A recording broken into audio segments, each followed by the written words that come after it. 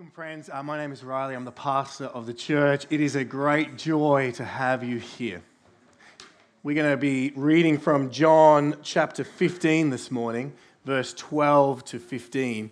And we are going through a series called Sanctifying the Ordinary. And we've been looking at various topics. So normally as a church, we preach through a book of the Bible, and we spend a long time doing that. We just finished up 1 Peter a while back. Now we've got this topical series. In August, we will start ascending the heights of the greatest letter in the greatest book of the Bible, Romans. So that will be a great journey. It's going to be awesome.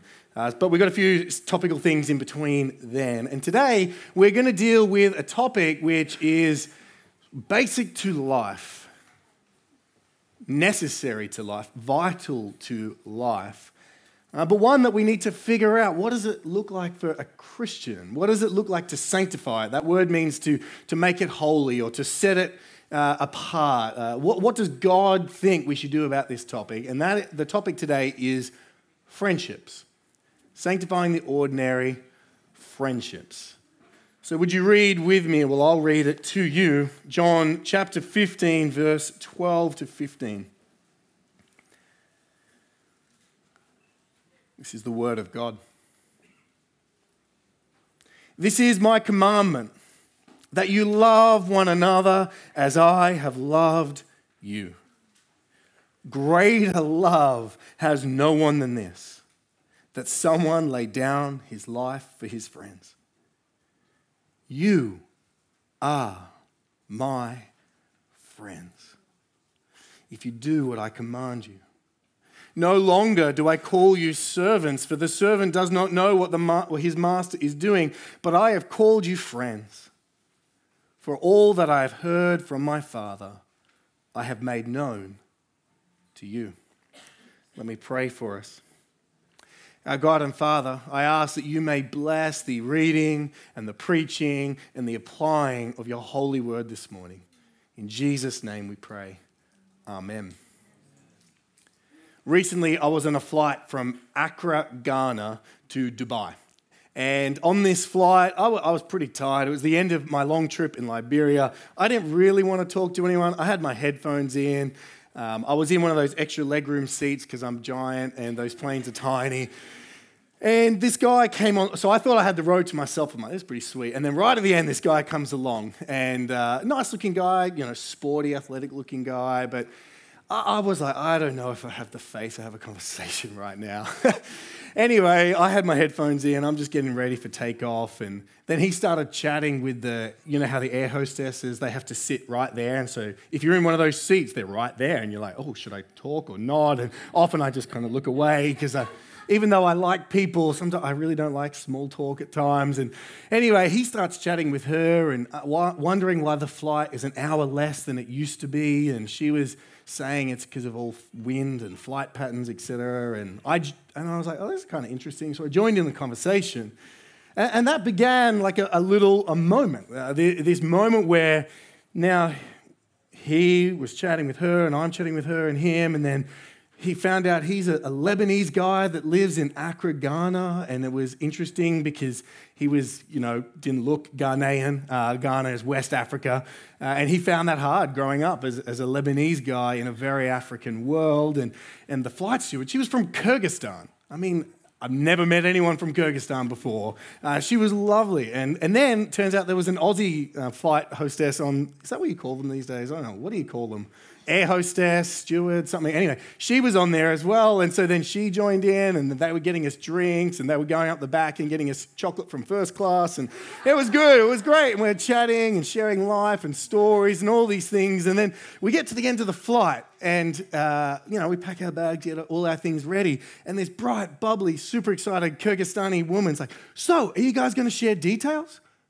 Are you going to share each other's numbers? And I'm like, oh, no. I mean, I didn't say that. But in my head, I'm like, no, why? Why on earth would you do that?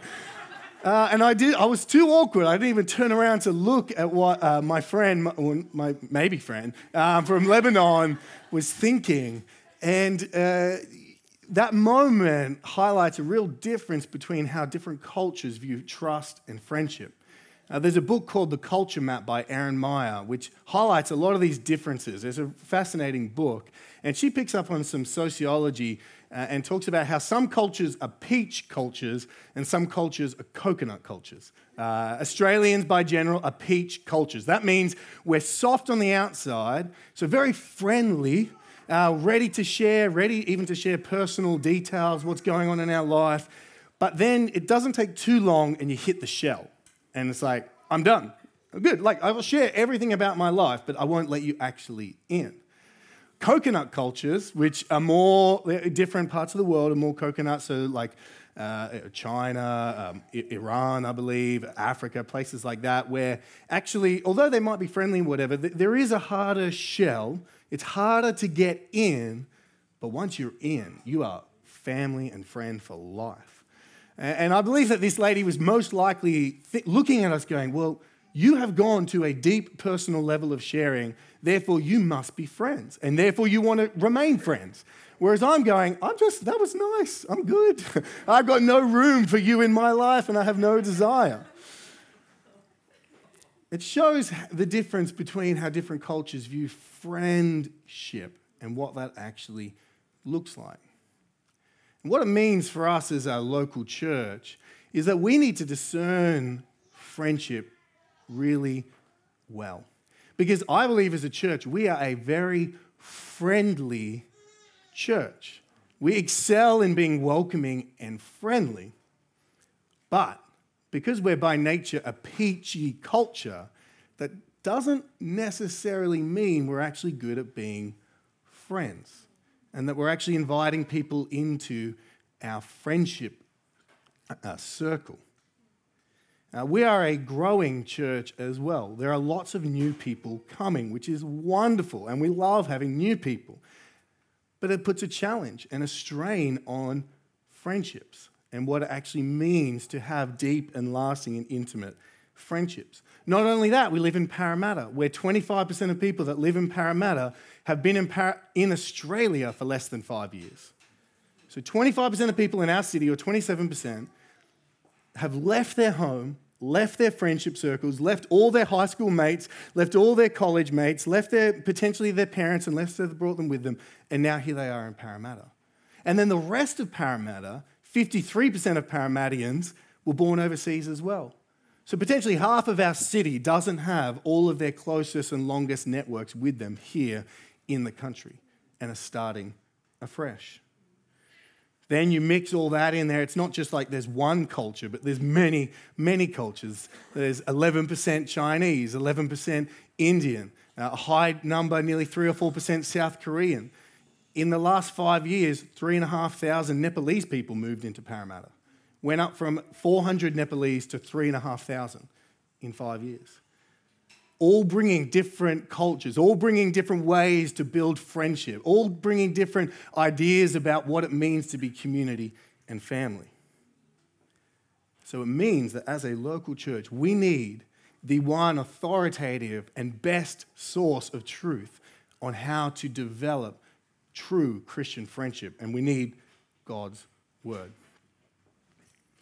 I wonder this morning if you are actively seeking to pursue and cultivate Christian friendships in your life.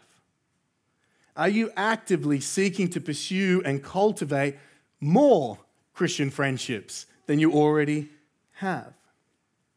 And especially for our members, but even new people that are slowly becoming members, are you seeking to do that here in this local church? My hope for today's message is to sanctify friendship and to help us to see what does God have to say about it and how we're meant to go about doing it. And so much is at stake, I actually think, in this message. So much is at stake in how we do friendship, because what we are trying to do as a local church is so dependent on how we relate to one another. It doesn't matter how big or how impressive or how unimpressive a church is. We are known as Christians if we love one another. Not our programs, not our services, not the quality, not even how friendly we are, but how much we love one another. We will never be a beautiful church unless we have deep and true Christian friendships in this place. So much is at stake. To look at this topic, I want us to look at 3 points today. The first point is desiring Christian friendship. Desiring Christian friendship. The second point is discerning Christian friendship. And the third is deepening Christian friendship. And we'll go through each one in turn. So firstly, let's look at desiring Christian friendship, sanctified friendship. One great example that you probably know of in the Bible is the example of Jonathan and David. You had David who killed Goliath and, became an anointed man of God, was soon to be the king of Israel. God had told David that. And then you've got Jonathan, the current king of Israel's son.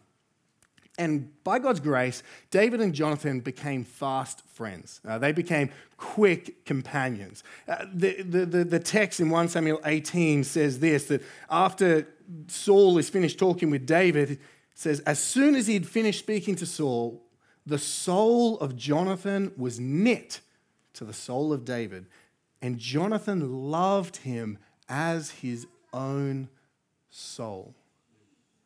That's one way in which the Bible describes friendship. It's different to being friendly, isn't it? It's different to being mates in Australia. Loved him as his own soul. The souls were knit together. Slightly uncomfortable, I think, for two men in our highly sexualized world. We think, ooh, how can two men have their soul knit together? I thought that was just for husband and wife. Then in the next verse, verse 3, it says, then Jonathan made a covenant with David because he loved him as his own soul. That means that Jonathan was so caught up in his friendship with David that he made promises, he made oaths that I will be with you no matter what. I'm not turning my back on you. Similar to a marriage covenant where we, by God's grace, we say, this is what I will really do, and we follow it through. That's what Jonathan said to David. And then in chapter 20, after various things had happened where Saul's actually trying to kill David, so Jonathan, his dad, is trying to kill his best mate, and Jonathan made David swear again by his love for him, for he loved him as he loved his own soul. You see this picture of friendship.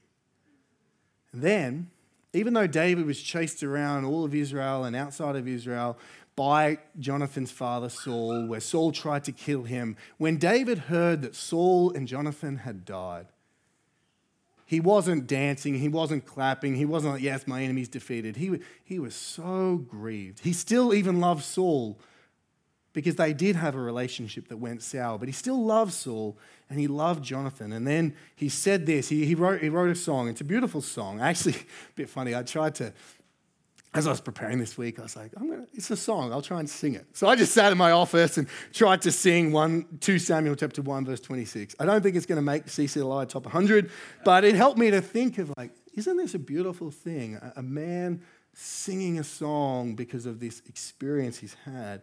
And he says this, I am distressed for you, my brother Jonathan. Very pleasant you have been to me. Your love to me was extraordinary, surpassing the love of women. Now we think, how is that possible? In our highly sexualized culture, our instinct is to think there must be homoerotic. There must have been more than friends. I don't think that's the case. I think we have such a deficient view of friendship, especially male friendship, that we can't conceive how another man could say that. We have such a high view of sexual intimacy and low view of relational intimacy outside of the bed that we're like, how does that work?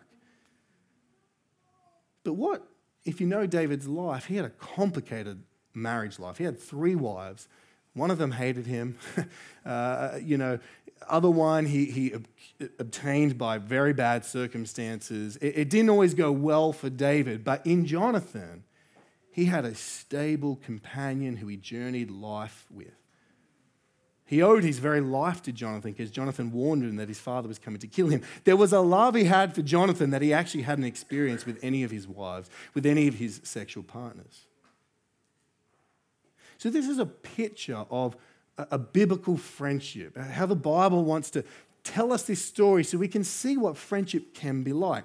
But you may be thinking, well, that's nice, but is it really necessary? Is it required? You might also be thinking, I wish I had that, but I've never experienced it. You might think, well, it's important for some people to have relationships like that. But for me, I'm pretty happy with just kind of like low-level mates and friends, and I got my family, and I'm pretty sweet. We wouldn't say that friendship is, some of us wouldn't say friendship is essential. Like if you said, I'm friends with someone, that doesn't really carry much weight. Like if you say, I'm married to, we go, okay, I get it. Like you're bound together, that's forever. But if you say I'm friends, it's like, well, what even is that? I mean, Facebook hasn't helped. Obviously, it goes from a noun to a verb and we friend someone after we just met them, and you know, what it really should say is acquaintance them or something like that. Like, I know this human being, or at least I know someone who knows them. That's what you're doing when you click friend. But throughout history, nearly every culture outside of ours has had this incredibly high view of friendship as a central and important part of life. If you read, I don't read Greek philosophy, so I read people who read Greek philosophy, and they talk about just how central it is in the works of Aristotle and Plato. They devoted books to the concept of friendship. J.C. Ryle, an Anglican bishop in the 19th century, he said this world is full of sorrow because it is full of sin.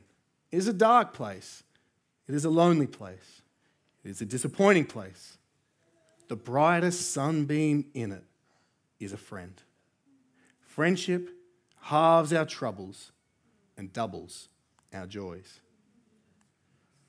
C.S. Lewis said this: if I had to give a piece of advice to a young man about a place to live, I think I should say, sacrifice almost everything to live where you can be near your friends. I know I am very fortunate in that respect. Often people you maybe have those dinner conversations with people like, if you could live anywhere in the world, where would you want to live?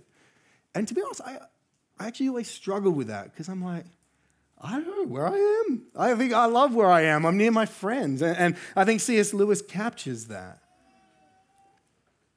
St. Gregory in the 4th century, I can't say he's Nazianzus or something like that. He's one of the church fathers. He said this: if anyone were to ask me, what is the best thing in life? I would answer, friends. I wonder, would you answer that? Throughout history and each culture, friendship is of central and high importance. Is it such for us? There's lots of studies looking at how friendship has decreased over the past 100 years, that people are lonelier, more connected but disconnected, all of that. How much do you desire true Christian friendship? But what is this friendship? What is the essence of it? Like, what? If it's not just someone you know, if it's not just someone you're mates with, what is a friend? Well, Drew Hunter in his book, Friendship, something that halves, whatever J.C. Ryle said, halves our troubles and doubles our joys. That's his subtitle for the book. He says, friendship is an affectionate bond forged between two people as they journey through life with openness and trust. So it requires, and he's pulling on Bible, he's pulling on classical literature, he's pulling on testimony and biography, and I think it's a helpful definition. An affectionate bond, he is as my own soul, forged, two people coming together, their souls are knit together, as they journey through life. So there's this element of time, this element of progression, ups and downs, with openness, there's vulnerability, and trust. You're actually laying out that vulnerability to another person and inviting them in. What a gift friendship is. Don't you want that with more people? I want that. I want deeper bonds of affection. I want longer journeys of life with the same people. But I want us to see that this isn't just a nice thing, an optional extra, a cherry on the cake of the Christian life. Friendship, biblically defined, is actually a core purpose of the human life. It is woven in to your very creaturely existence. Genesis chapter 2, verse 18, after God has created everything and says it's good, it's good, it's good, it's good, it's good, it's good. Genesis 2:18, you know this verse, it says, "Then the Lord God said, it is not good." And what's not good? That the man should be alone. You see, at this point in Genesis 2, it changes the way the creation narrative is taught, and we just have Adam in the garden. And he's got the garden, and he's got God. So he's got paradise, and he has the perfect quiet time every day. He's got no needs. He's got everything. Nothing goes wrong in his life. But God evaluates it and says, it's not good. Not that he doesn't have a wife, but that he is alone. So he says, God says, I will make a helper fit for him. Foundational to your humanity is your need for community, is your need for companionship, is your need for friendship. If you are alone, God would say that is not good. It's essential, not optional. And it's essential and not optional because it's actually fundamental to the divine being himself. God himself is not alone. A major difference between Christianity and Islam is that our God is one and three persons. God is a triune being, Father, Son, and Holy Spirit, and has always been Father, Son, and Holy Spirit. He is eternal in his three personhood. God has always been in community. God has always had friendship. And therefore, friendship is not a created thing. Friendship is not a thing that God gave as a gift to humans. Friendship is part of the divine nature. Makes God, our God, totally unique from all the other gods. And when God made us in his image, one of the parts of that image is that he created us male and female. He created us man and woman. He created us in community, in desperate need for community. Tim Keller has this really remarkable sermon on friendship that I found. And he says this, Adam was not lonely because he was imperfect, but because he was perfect. Think about that. Adam was lonely, maybe lonely is not the right word, but because he was perfect. The ache for friends is the one ache that's not the result of sin. This one ache that is a part of his perfection. God made us in such a way that we cannot enjoy paradise without friends. We cannot enjoy our joy without human friends. He says, Adam had a perfect quiet time every day, 24 hours. He never had a dry one, and yet he needed friends. He desired friends. And so should you. So even did the Apostle Paul.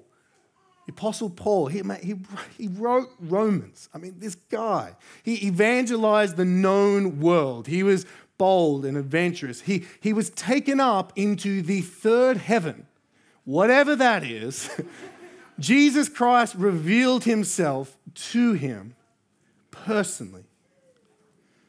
Yet, in house arrest, at the end of his life, at his most mature, you would assume, he was alone. He had Luke alone with him. And he writes to his dear friend Timothy, his dear son, and says, do your best to come to me soon. And then in verse 21 of 2 Timothy chapter 4, he repeats it. Do your best to come to me before winter. He desires his friend. He needs his friend. If you find yourself aching for friendship this morning, know this, that is good. that is part of God's design for you, that is part of God's will for you, that is part of God's plan for you, that you should be in friendship.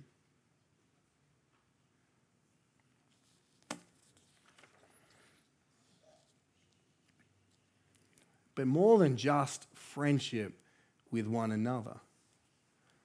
The greatest desire for friendship that is born in our soul is for that friendship with God Himself. But as we know, if you continue in the Genesis story, that friendship is broken tragically. Adam and Eve choose their own sinful lusts and pleasures, and they go after the knowledge of Satan and the knowledge of good and evil rather than knowing God Himself. And the friendship between man and God is broken. They're separated from Him, clothed and sent out of the garden. And the rest of the Bible, in one way, not the only way, but in one way, is a story of God reconnecting Himself with His people and making them friends again. But the barrier between our friendship and God is not just distance, because God is everywhere. It's not just difference. He is eternal and we are finite. The barrier is our sin. The greatest break between you and God, the reason you feel disconnected from God is because you are a sinner. And He hates sin. And unless that sin and that brokenness in you is removed and covered over, you will never be friends with God. You can have the best friendships here on earth, but you will not be friends with God, and that will matter for all of eternity. And that takes us to our text that I read. Jesus said, "No longer do I call you servants." Jesus said, "Greater love has none than this." Verse 13. Then someone laid down his life for his friends. You are my friends if you do what I command you. Jesus offers full friendship with Him again because He has paved the way through His sacrificial death on the cross to remove your sin and your guilt and your shame and all that blocks you from God. If you put your faith in Him, that's taken away, and then you're face to face with Him again. Do you know that only Abraham and Moses are called God's friends in the Old Testament? But now, through Christ, He calls you friend. And there is no friend like Jesus. So, I want us to see that friendship is not just an optional, a desirous thing, a cherry on the top of the cake of life. Friendship is actually at the core purpose of ourselves as people. To desire friendship with other human beings and friendship with God. To be invited into the eternality of friendship. Tim Keller said that to need and to want deep friendships is not a sign of spiritual immaturity, but of maturity. It is not a sign of weakness, it's a sign of health. So, checking in. How much do you desire and cultivate and pursue friendship? Is it as central to your life as the Bible would have it? Or have you been too hurt, too let down, too confused by trying to make friendships that you've given up? Or are you too self-reliant and independent and you actually just operate at superficial level with 99% of people and you're not really looking for friends because you don't want to let them in? Well, God would say to us through His Word, I want you to desire friendship. Pursue it. Go after it. But even if we desire it, it isn't always easy. And troubling so, it's not even easy here in this room, in the Christian church. The one place you would think this is going to be automatic. This is just going to happen. I'm going to have deep and lasting, intimate friendships. The world can't provide. I get it. There's a separation, sin, and we have different values. But here, this is where we will have. But sadly, it doesn't always work out like that, does it? And that leads us to point number 2, discerning Christian friendship. Point number 1 was desiring it. Point number 2 is discerning it. And what I want to do here is I want us to try and figure out why that is the case. What goes on? How can we be friendly but not necessarily friends? And then in the third point, we'll look at how to be deep in those friendships.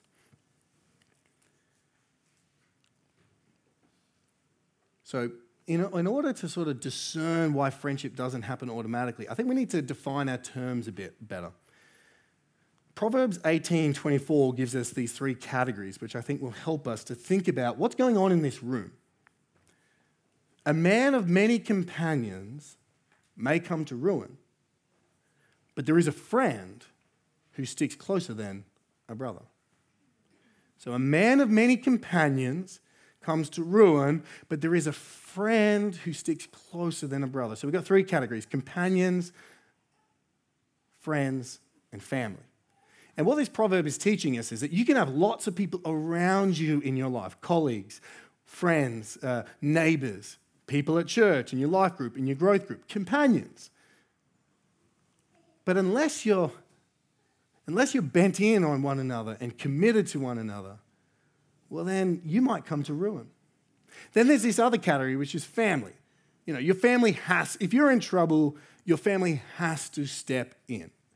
Unless you come from a very broken family, most families at some level will say, when there's a problem, okay, your brother will come in and help you, even if he doesn't like you, even if, they'll do it because of duty, because of obligation. But then there's this third category, the friend. And there's a friend, and the difference with a friend and family is this, is a friend is voluntary. They don't have to do it. There's no social pressure. There's no rule. It's a choice. People that are your friends have chosen you.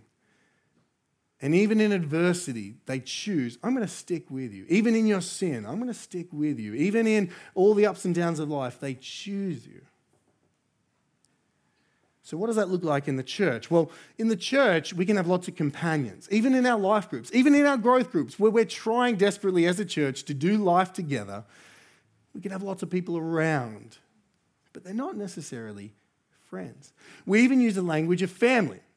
Theologically, we are a family. We are united in Christ. We are sons and daughters of God, and therefore brothers and sisters of one another. What that means, though, is not that we're necessarily friends. Because church family means that we ought to help one another and serve one another. We actually have duties as Christian family. You are my brother in Christ, therefore I must help you. Christian friendship goes beyond that and actually says, I choose you, and I want you, and I'm knitted to you. We also have another word, fellowship. You know, fellowship, it's like what we do after church, right? We have a coffee. The Greek word, it means sharing, sharing of your life and everything that goes on. And we are called to fellowship. So there's all these things that go along. So we have Christian family, and we are called to do fellowship and share our lives with one another. But still, that doesn't actually make us friends necessarily. We actually have to go a bit deeper. And I think Christian friendship really is a forging of those things all into one. That you have the theological reality that we're family. You have the theological principle that we must have fellowship and do all the one another's and share our life together. And then we have a shared faith where we love the Lord Jesus, and you put them together, and over time, and you commit to one another, and you develop Christian friendship. Jonathan Holmes, in his book and his article on friendship, says, biblical friendship exists when two or more people bound together by a common faith in Jesus Christ pursue him and his kingdom with intentionality and vulnerability. So there is something distinct about Christian friendship. What unites us is not our shared life stage. It's not our shared common interest. It's not our shared common background. It's not that, for a marriage couple that we share a bed. It's not even that we just share a faith. It's that we share a faith and a love for the Savior and a common mission and purpose, and we decide we're going to do it together. That's Christian friendship.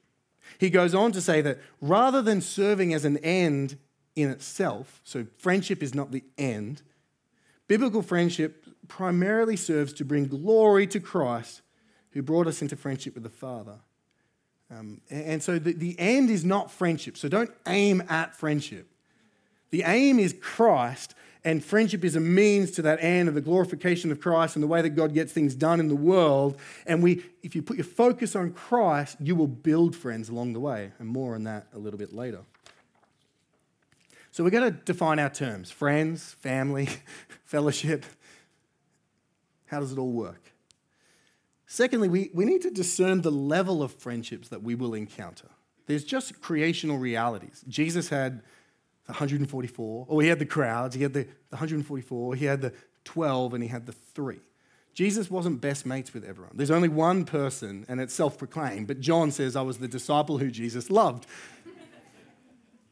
There are levels of friendship, and that's okay. You can't be BFFs with everyone. Otherwise, there's no meaning to the term best.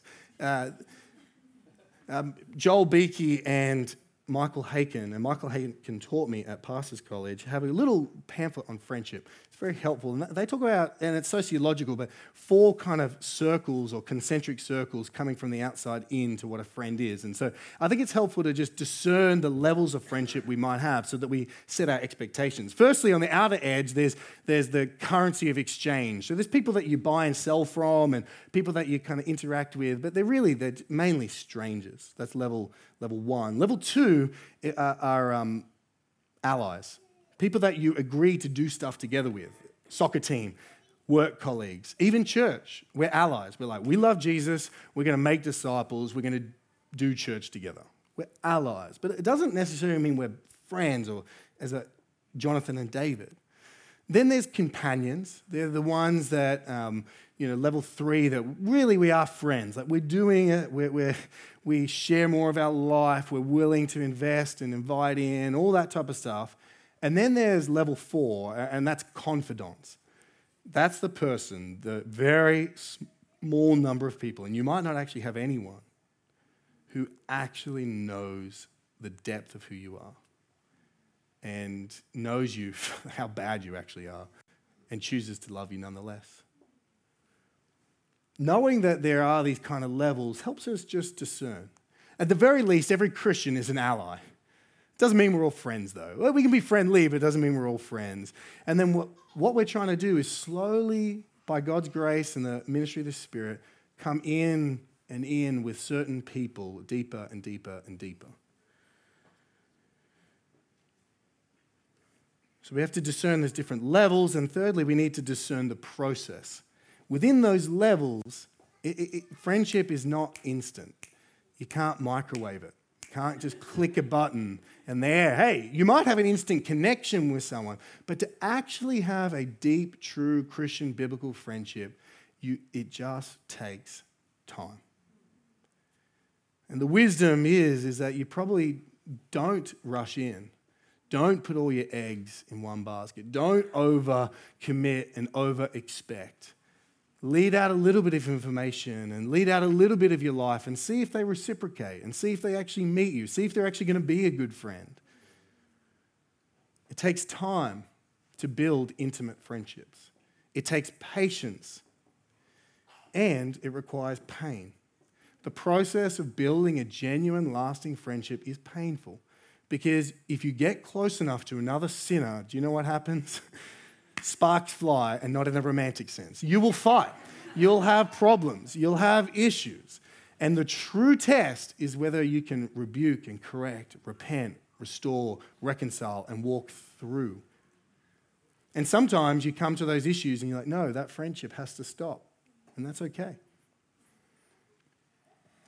So there's a process to it. And the Psalms talk about this.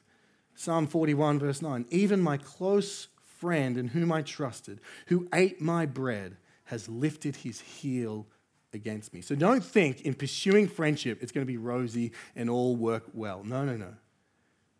It's vulnerable. It's risky. You're laying your soul out there and someone might just crush it. So we've got to discern how friendship actually works. Okay, we're friendly. We're family, we're called to fellowship, and hopefully, bit by bit by bit, in this church, you will develop true Christian biblical friendship.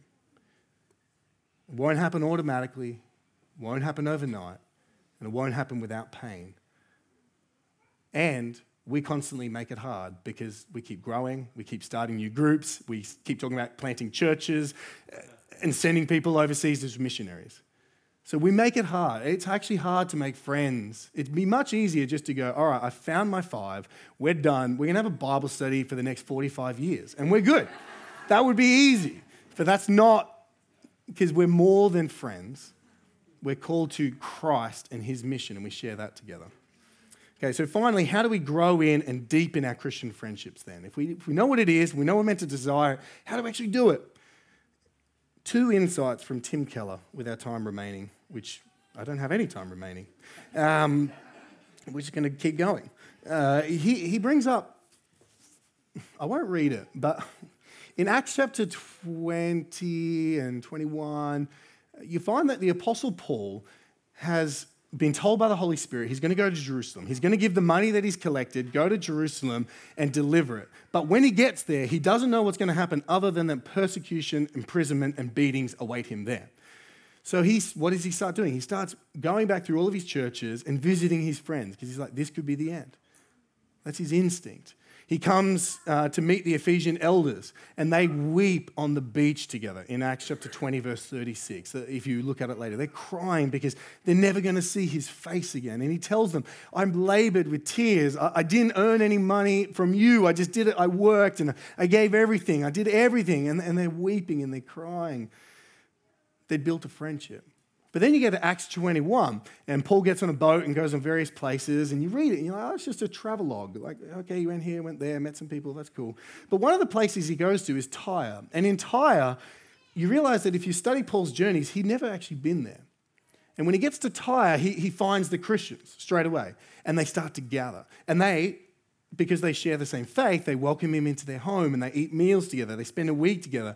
Even some of the Tyrians say to Paul, don't go to Jerusalem. They even rebuke him. They even confront him. They share that kind of level of intimacy and friendship.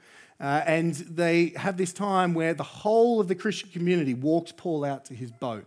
They kneel on the beach together and pray. He'd been there 6 days. Fast friendship. And Tim Keller makes these 2 helpful ways of thinking about friendship. Number 1, Christian friendships are discovered, not just made. Christian friendships are discovered, not just made. And here's my summary of that. Christian friendships are built upon a shared love for Jesus and a shared love for what Jesus loves. When you love Christ and love what Christ loves, and you find someone who loves Christ and loves what Christ loves, boom, you can just discover a friendship because you have the most essential and important parts of your life all aligned at the top level. That's why I can go to Liberia and feel like these guys are my friends and my brothers because we love Christ and we love what Christ loves, and I'm thinking about them, I'm praying for them, I'm taking them home in my heart. I can't plan that. It's just discovered. There's a mystery to friendship. God is sovereign and he puts people in our paths, and some people we connect with, some people we don't. But the reality for Christians is that when Christ is the center and object of your life, you will be able to make Christian friends. If you make friendship the goal of your life, you won't be able to make Christian friends, because the thing that you want so much is friendship, and the thing they want so much is Christ. And so you don't actually share the most important things. You must love Christ the most. And the reason why some of you might not have deep Christian friendships is you don't actually love Christ enough. And you don't love what Christ loves enough. And therefore, you constantly feel a bit out of place in church. They all seem to be tight. I don't seem to be tight. There's no one my age. There's no one my stage. I get that. There's creational realities. But if you love Jesus with all you got, and you find an old granny who's 82 and loves Jesus with all she's got, you can become friends. It may not be the same as Saul and Jonathan, Jonathan and David, but you can become friends. So do you love Jesus and love what Jesus loves? That is the fastest track to building Christian friendship in this church. Secondly, though, Tim Keller makes this observation, and I thought it was brilliant. Christian friendships are made, not just discovered. So they're discovered, not just made, and they're made, not just discovered. It sounds contradictory, but it's not. The reality is the Bible teaches us how to become friends. Read the book of Proverbs. It teaches you how to be a good friend. The reality is that you have to cultivate, you have to invest, you have to do things. The Christians in Tyre didn't become friends with Paul because they're like, oh, here's Paul. He loves Jesus. Cool, we saw him once, now we're forever friends. No, they invited him into their home. They spent their money. They cooked food. They hung out together. They walked all the way from their city to the beach. They knelt, they sacrificed. You might have an automatic connection, but you will not have a long-lasting friendship unless you make it happen. We have to pursue it. Like a rope, there's different strands of rope. And one image I read in a book is like, if you do all these various things, it's like you're building more and more strands into your rope and you're making the rope stronger. There's so much practical wisdom out there how to make friends more effectively. Let me just share a few things from that Acts 21. Share your feelings. These Christians on the Ephesian beach and in the Tyrrhenian beach, they were crying, they were weeping. They were sharing their real soul, what they really feel. Do you share your real fears, hopes, and dreams with anyone? Share your things. They were hospitable. You just have to share. You're sharing, you're giving, you're making meals, you're giving away things. You're like, hey, I just bought you a present. Why? Because you're my friend. It's not your birthday, it's nothing. I just want to share. David's a good example of that. David keeps on giving me shirts. I love David. He's like, we're friends, and now I get to wear cool shirts because David's like, I just giving you a friend. I just giving you a present. You obviously have to share your faith. It goes beyond shared interests. Share your decisions too. These Christians were weeping with Paul because they didn't want him to go, and they told him. They weren't just having these secret meetings like, we don't think Paul should go. Yeah, we don't think Paul should go. He really shouldn't go. Oh, hey, Paul. Yeah, have a good trip. It's going to go so badly. No, they told him. They said, don't go. You're gonna be beaten. We don't want you to go. And Paul said, no, I must go. I disagree with you. The Spirit has told me to go. And they said, okay, we'll pray for you and bless you and agree to disagree, and we'll see you in heaven. Are we really friends if we decide to buy a property in another part of the country and don't ask anyone in our life if it's a good idea?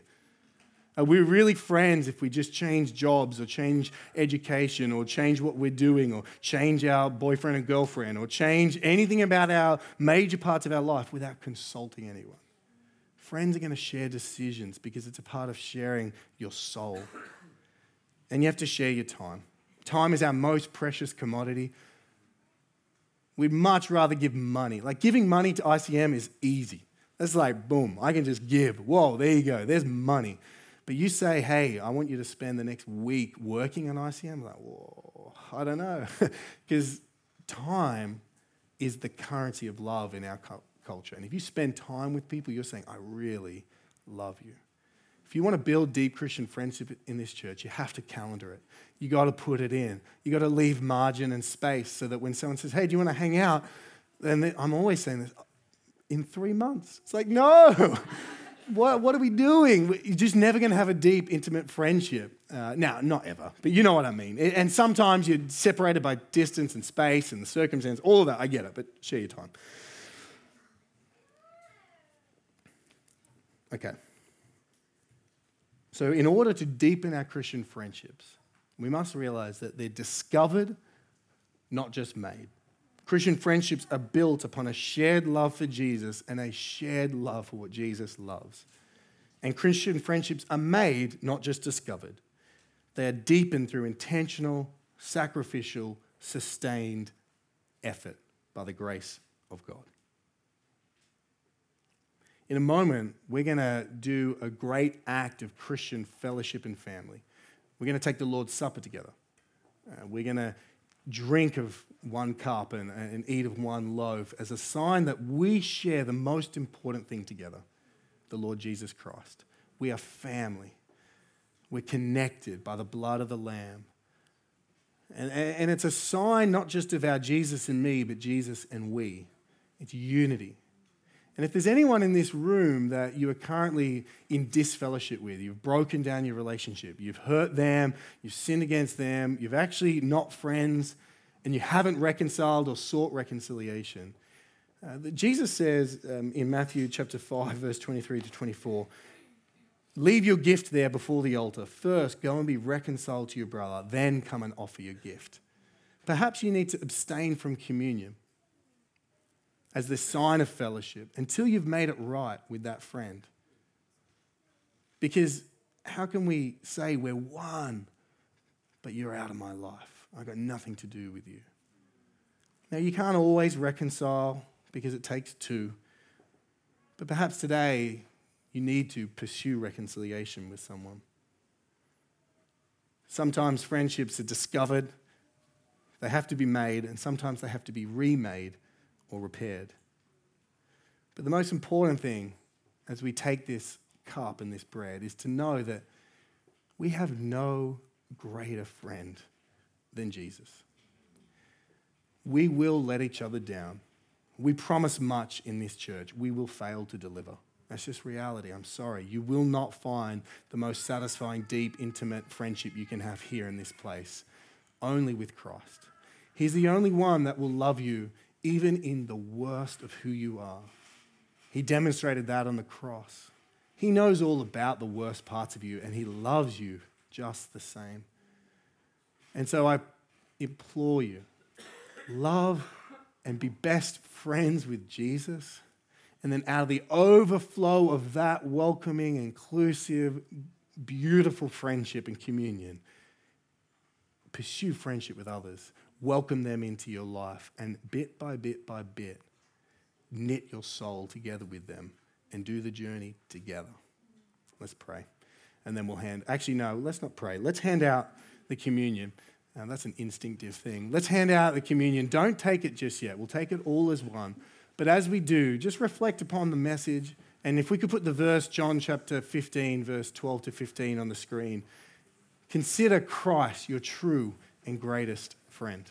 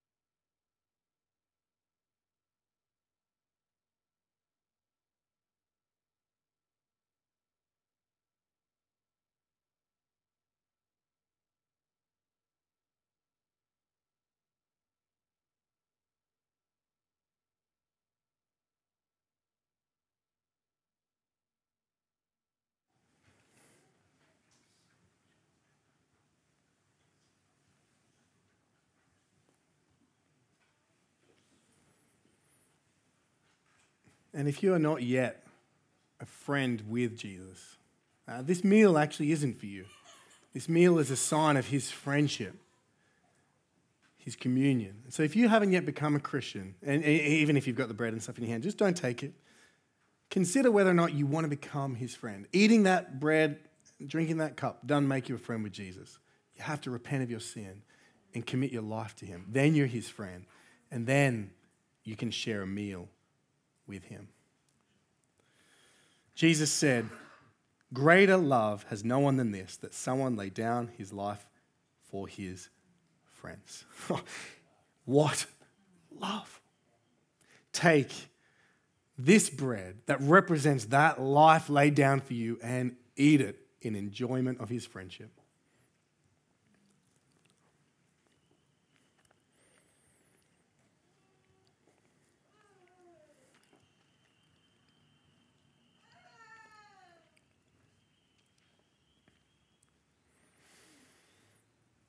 look around the room, we are his friends. We are his friends because of the blood that he shed. Drink this and enjoy his friendship with you.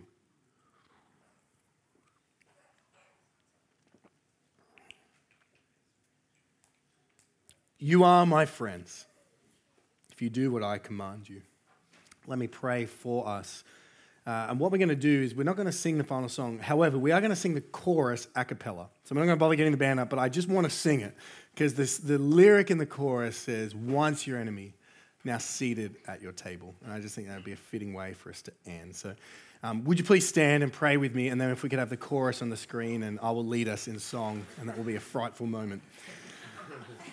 Our Father in heaven, we thank you that we have friendship with you through your Son, Jesus Christ. Would you help us to love him and love what he loves? And as a result, would you help us to discover the beginnings and the deepenings of Christian friendship here in this room? Lord, for those who are hurting, who've been hurt, who know the pain of broken friendship, Lord, would you help them to desire it again? Lord, I pray and ask as well that you would help us to, by grace-motivated effort, go after one another and prove that we are your disciples of your Son Jesus by loving one another, making other people more important in our life than ourselves. And Lord, would you weave together deep and beautiful, intimate Christian friendship in our midst? We pray this in Jesus' name. Amen.